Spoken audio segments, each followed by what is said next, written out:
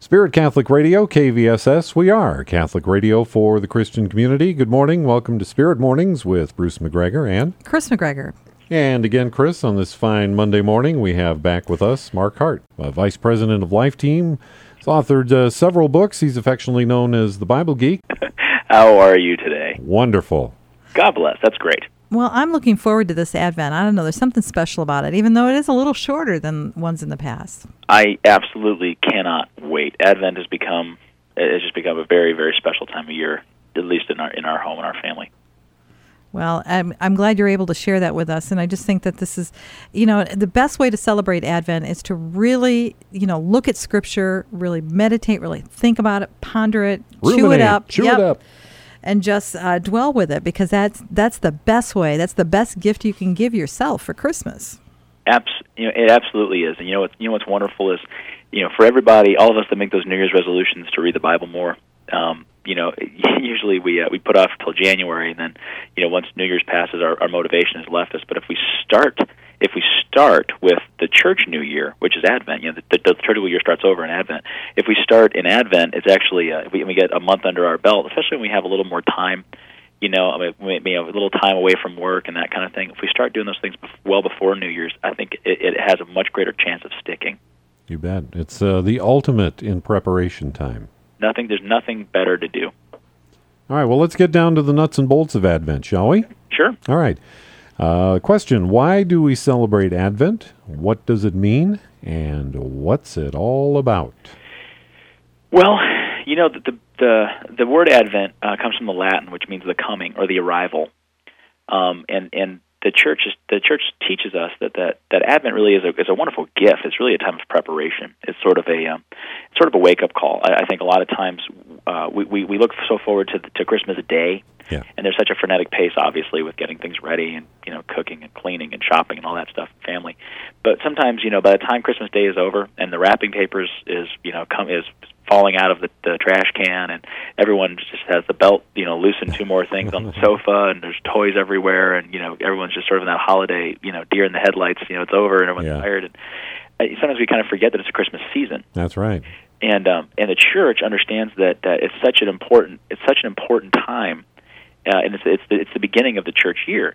But it's such an important time of preparation that the church doesn't just say, hey, we're just going to set aside this Sunday or this season. We're going to take an entire season to prepare for this season. And the time of Advent really is preparation for Jesus coming, as the baby in the manger, yes. I mean, it definitely celebrates that God became man at a certain point in time to come save us from our sins, to teach us how to love, to model holiness, absolutely. But it also celebrates the second coming of Jesus, that Jesus is coming back again. Just like we talked about at Christ the King, that he is going to come back in kingly glory and in power, and in every eye, in every language, and everyone is going to see his kingship. So we also celebrate that not only that Christ came as a man, but that Christ is coming back, to judge the living and the dead. But what's interesting is that sometimes we will focus too much on the first, on just it's baby Jesus' birthday, or we focus so much on the other, and that's the end times, and that's sort of Doomsday, Judgment Day. A lot of people will talk about. But with St. Ignatius of Loyola, as he always talked about the threefold presence in his spiritual exercises, it was great. St. Ignatius of Loyola reminded us at one point, it's not just about the coming of the God-man or the coming of the Judge and Savior.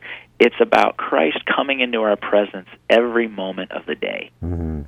And that's really, I think, for most of us who have jobs and family and work and trying to find the balance and everything else, I think that, personally, I really believe that's what, not only the church, but that's what God really wants us to reflect on, too. It's not just the penitence and the preparation for his coming again, although that's very important. We mark that importance. We see the liturgical colors change to purple, which is a penitent color. We see the purple candles in the Advent wreath, which, again, is just supposed to remind us to repent, to change our ways, just like Lent.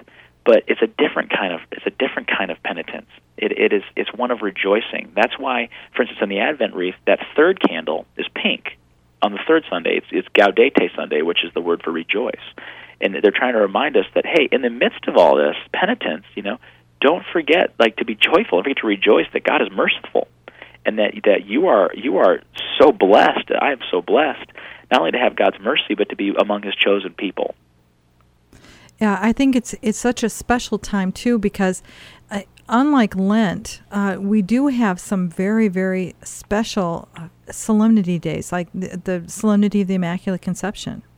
Absolutely, and what a beautiful time, and it's the old adage, they ask all the Catholics what's the Immaculate Conception, and I think it was something about 70%, wasn't it, or 80% thought it was, think that it's when Jesus is born, conceived, and what we really know in the Church is that's actually the conception of Mary, sinless.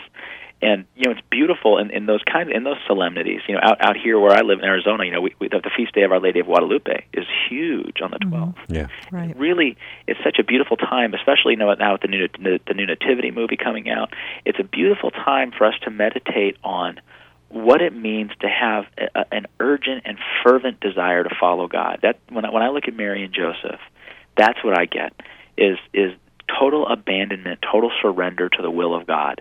To think about a Roman emperor saying it's time for a census. And 1,600 miles away, this couple in their third trimester has to get on a donkey and ride 100 miles. Yeah, right. That's a powerful image, but it's a powerful image of surrender. It's a powerful image of trust. And what better things for us to be focusing in on? To be more focused on the will of God, to be more trusting, to surrender more before we move into the holidays. To really remind ourselves of what true discipleship is, and that is that God is first, and that's it. The rest doesn't matter. The rest will work itself out. God has to be first. Bruce and I remember, and I'm sure you do as a young dad there, Mark, with your beautiful wife, that like Mary and Joseph, there was a time I have to think that it took them to prepare for the fact that they, just this enormous mystery that was unfolding in front of them.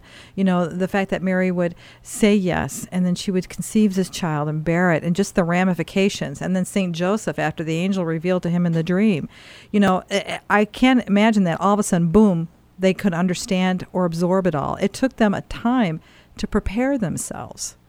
I even wrote about this in my last book. I did a whole chapter on fear and awe, and I was really talking about just my experience as a young father, bringing home a baby from the hospital, and just being so overcome not only by the beauty of God and by the love of God to entrust these beautiful souls to me as a dad, but also I became overwhelmed with my own unworthiness, and my own sinfulness. And can you imagine? When you just stop and put it in the right context, can you imagine how St. Joseph felt? Right. Oh, yeah. Just to be so overwhelmed. Literally at that point, can you imagine how Satan went after him to point out all of his misgivings, all of his unworthiness, as righteous as he was? That he could have been consumed by it if he did not trust God. And that really that's the beauty of Advent. It's the tension between the light and the dark. And that's why when we read the Advent readings, we see these constant themes of light coming out. That's why we have the Advent wreath, and that every week as we get closer to the birth, that we're adding light. It's supposed to be this physical image, this outward image of the light is overcoming the darkness. As now the summer has gone away, the winter's here, the nights have grown longer, that we're reminding ourselves that the dark will never overtake the light. Right. And that is, as we get as we draw closer to God, the light just gets brighter. And it's a time for us to look into our souls and do some spiritual house cleaning and to say, what areas of my life, what areas of my soul have become darkened, have become cold? And what can I do to fan that flame?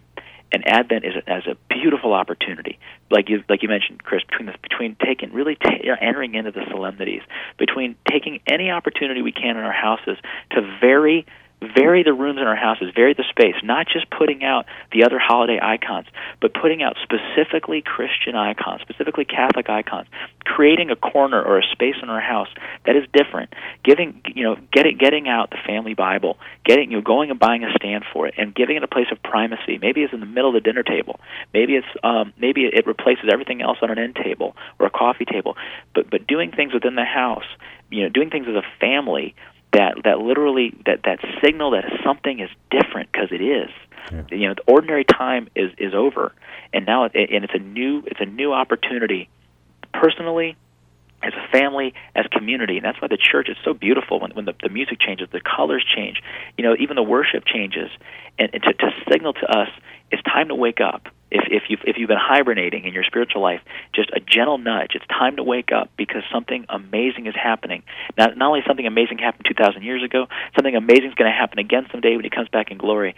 But God is Emmanuel. He is God with us, and He's coming into your midst at every moment. And if you've become too buried in work or stress or other things and too frenetic a pace, if you become too busy to pray, then you're too busy. Right. And it's time to slow down. Yeah. Well, Mark, we've touched on a couple of different things along the way. You talked about different colored candles, and I think we mentioned the Advent wreath. So why don't we touch on what the significance is of these wonderful things like the Advent wreath, the nativity set, the different colors and vestments, and so on and so forth, the way the church will be adorned during Advent? Everything. It was once said that the Catholic Church is the church of smells and bells. Yeah. Mm-hmm. And that everything in the church, everything that we use and have and utilize is designed. All creation is designed to point us back to the Creator. Right. And our churches, I'm so thankful for the richness and the beauty of our art and environment in our church. And honestly, it's difficult for people. I'm probably borderline ADHD. I have a really hard time focusing. So you too? I go into those beautiful cathedrals and basilicas, and I am just usually so overcome and so swept away by the art and the imagery. Mm-hmm. But sometimes that's one of the reasons I read all the readings ahead of time, because if my mind starts to wander, at least I know what's going on. But it really is. It's that our church says we should use everything, like the woman who broke the alabaster jar, yeah, and poured, just putting the greatest perfume on the feet of the Lord. That we have a responsibility to give all, to give beauty and greatness, and to put all that into the glory of God. And just so thankful, because what the church has really said is, okay, in case you didn't notice that the music changed, pay attention to the colors. And in case you noticed that the colors changed, pay attention to the different prayers. And in case you didn't notice that the different prayers changed, then pay attention to the vestments, the preaching, the themes. There's so many things that the church is constantly trying to illuminate every sense, and that's the beauty of God, is that He wants to use everything that He's given us in creation to point back to Him, to point us back to Him. So literally, that we go into Mass, and even more than ever, that whether it's the incense, would fill our noses, and the colors would illuminate and animate and dance in front of our eyes, and that the music would grab our ears, and then in those moments of community, we're reaching out in the kiss of peace, and we're reaching out in hospitality, and we're literally touching the body of Christ, and other people, and we're touching the body of Christ in the Eucharist. We're hearing the word of Christ in the Word, and we're actually tasting God, the Creator of the universe. We're actually consuming God, but more importantly, putting ourselves in a position to let God consume us. So everything outward, it's outward expressions of God, and that's the beauty even of the Annunciation, the Visitation. Is that the Visitation is that as Mary's pregnant, as Elizabeth's pregnant, we have this outward visible example of God's invisible presence in the world. That's really what we have. So some people might get confused, or might kind of say, well, why do we go to all this effort, all this work? It's a visible acknowledgement of God's enduring, unyielding, invisible presence in the world. Yeah, it's an amazing time if you can enter into it, because over the next few weeks, as we prepare for Advent, and as you talked about the lights and the imagery of light, it just gets brighter and brighter until in that culmination, I think of the shepherds out in the field in the darkness, and all of a sudden this bright light appears to them, and the angels, and glory to God in the highest, when we sing that again at Mass at Christmas. I mean, it will all mean so much more if we allow ourselves to enter into it the way the church is designed, as opposed to maybe how they would want you to celebrate it on television or out in the shopping malls. It's kind of funny. I think it's unfortunate, as you were just saying, Chris. I think it's unfortunate that that I think non-Catholic or non-Christian people, I think, sometimes feel like Catholics or Christians, I think they have a misunderstanding that we're anti-holiday. Mm-hmm. You know what I mean? Right. Like we're anti-Santa, anti-gifts, and that's just so not the case. It's just so not the case. I mean, mm-hmm. Christ just takes delight and joy in acts of charity, in generosity and acts of giving. I mean, just it makes God's heart dance. But I guess what the problem is that are we doing those things out of the right perspective, out of love? Mm-hmm. You know, are we giving freely of ourselves? You know, and that's what Advent's about. Is are we giving freely of ourselves? You know, are we living for God or are we living for the world? You know, what is our motivation? What is our level of commitment? You know, and who are we doing these things for? You know, are we giving with no expectation of return? You know, that oftentimes, you know, we fall into the trap of worshiping God for what He does, but not just for who He is. That's and, right. And He really wants to be worshipped for who He is, not just, is He our Savior? Absolutely. Mm-hmm. Is He a healer? Yes. Is He a lover? Yes. But really for who He is. You know, and Advent gives us this wonderful opportunity to do that. And you know, and candles are the sort of we almost don't even recognize them in church anymore. You know, Mm-hmm. they're just always there. They're part of the liturgical makeup. They're part of the backdrop. They're part of the environment. But if you ever really like in those moments, you know, especially when it's cold winter outside, you know, you're in a dark room, you just light a candle, and there's no lights on. You just watch it. You know, it's just so beautiful how it fills the room, Mm-hmm. and it's so peaceful, and there's something so serene. It's not just you know, that throughout Scripture, you know, fire had such an important role. You know what I mean? Like not just, you know, lighting the path and the lamp into my feet, and not just, you know, it burned to consume the sacrifice. It refined away impurities on weapons and on tools and on vessels. I mean, there were so many purposes for fire, and literally, it's one of those things that, again, we're so technological. I mean, obviously, you know, we have so many different lamps and lights and everything else that we've lost certain connections to our biblical ancestry and certain significance that God has always used, certain symbols that God's always used throughout time, like fire, like light, that don't really catch our attention that much anymore. And it's not out of any fault of our own. It's just it's more efficient to use light bulbs. You know, it makes more sense, and it gives better light. But it's a great opportunity now when we have these kinds of these seasonal shifts just to do something different.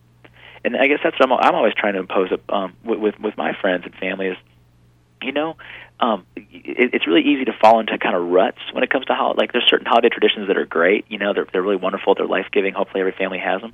But it's also easy to fall into ruts where, you know, the holidays just become, okay, we're all going to go to this house.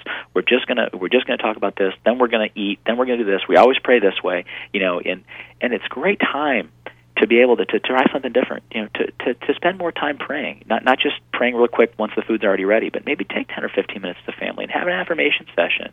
Take 10 or 15 minutes and offer what you're thankful for, you know, to stop in the middle of the week in the 4 weeks of Advent, to pick one night a week and you have a special family dinner, and maybe you read the upcoming readings. And honestly, if people if they want help, I've mentioned this before, you know, we do a free podcast through Life Teen. You can go into iTunes, you can go onto the Life Teen site, and you can download it for free. You can just listen to it on your computer, or if you have an iPod, you can download it or an MP3 player, and it's just a few minutes. It just kind of explains the Sunday readings, you know. And so there's things out there to help, but just it's a great opportunity to try something different and to do something different, you know. To pull up the e-brake on the frenetic pace of life and just make yourself available to let God's light just illuminate you.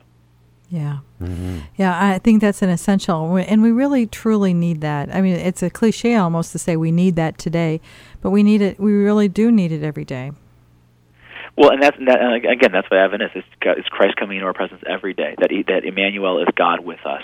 So, just anything we can do to make us more aware of, you know, of Christ around us. You know, sometimes I even say, you know, you give something up for Advent. You know, fast, do those kinds of things. But, well, no, that's a Lent thing. It's not just a Lent thing. You know, fasting is a beautiful form of prayer.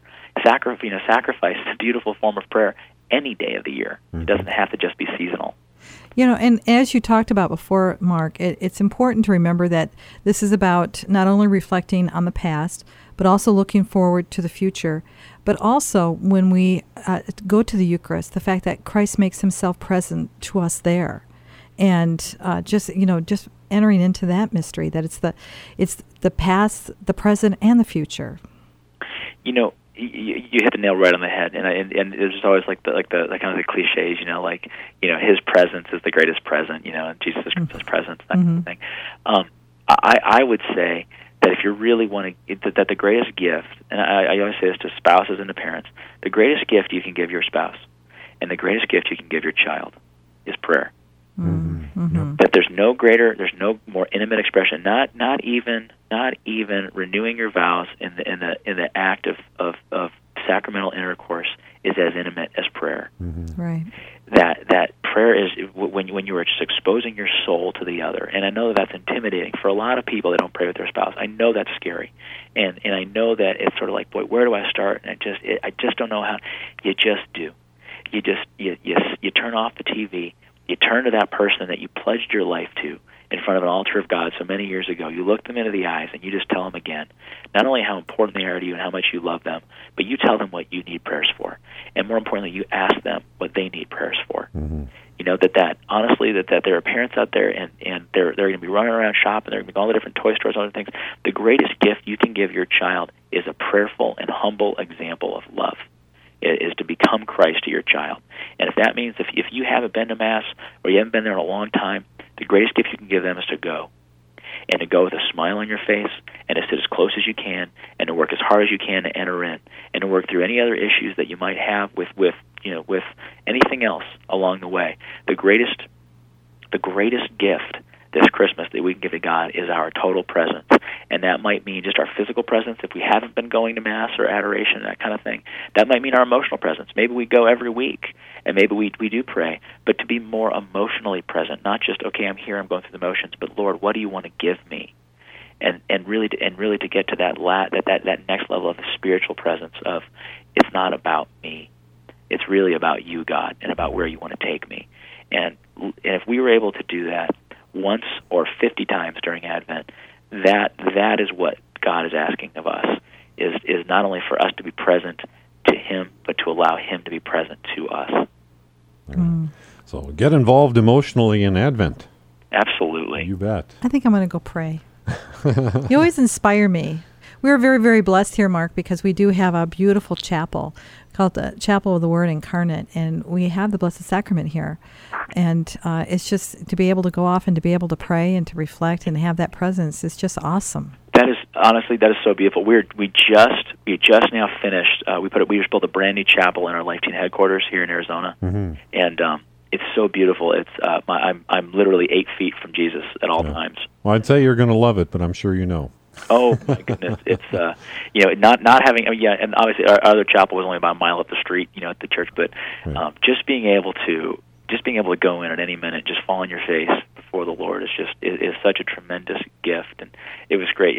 My wife Mel even brought her girls over, and just to be able to go in there and for them to be able to be kids.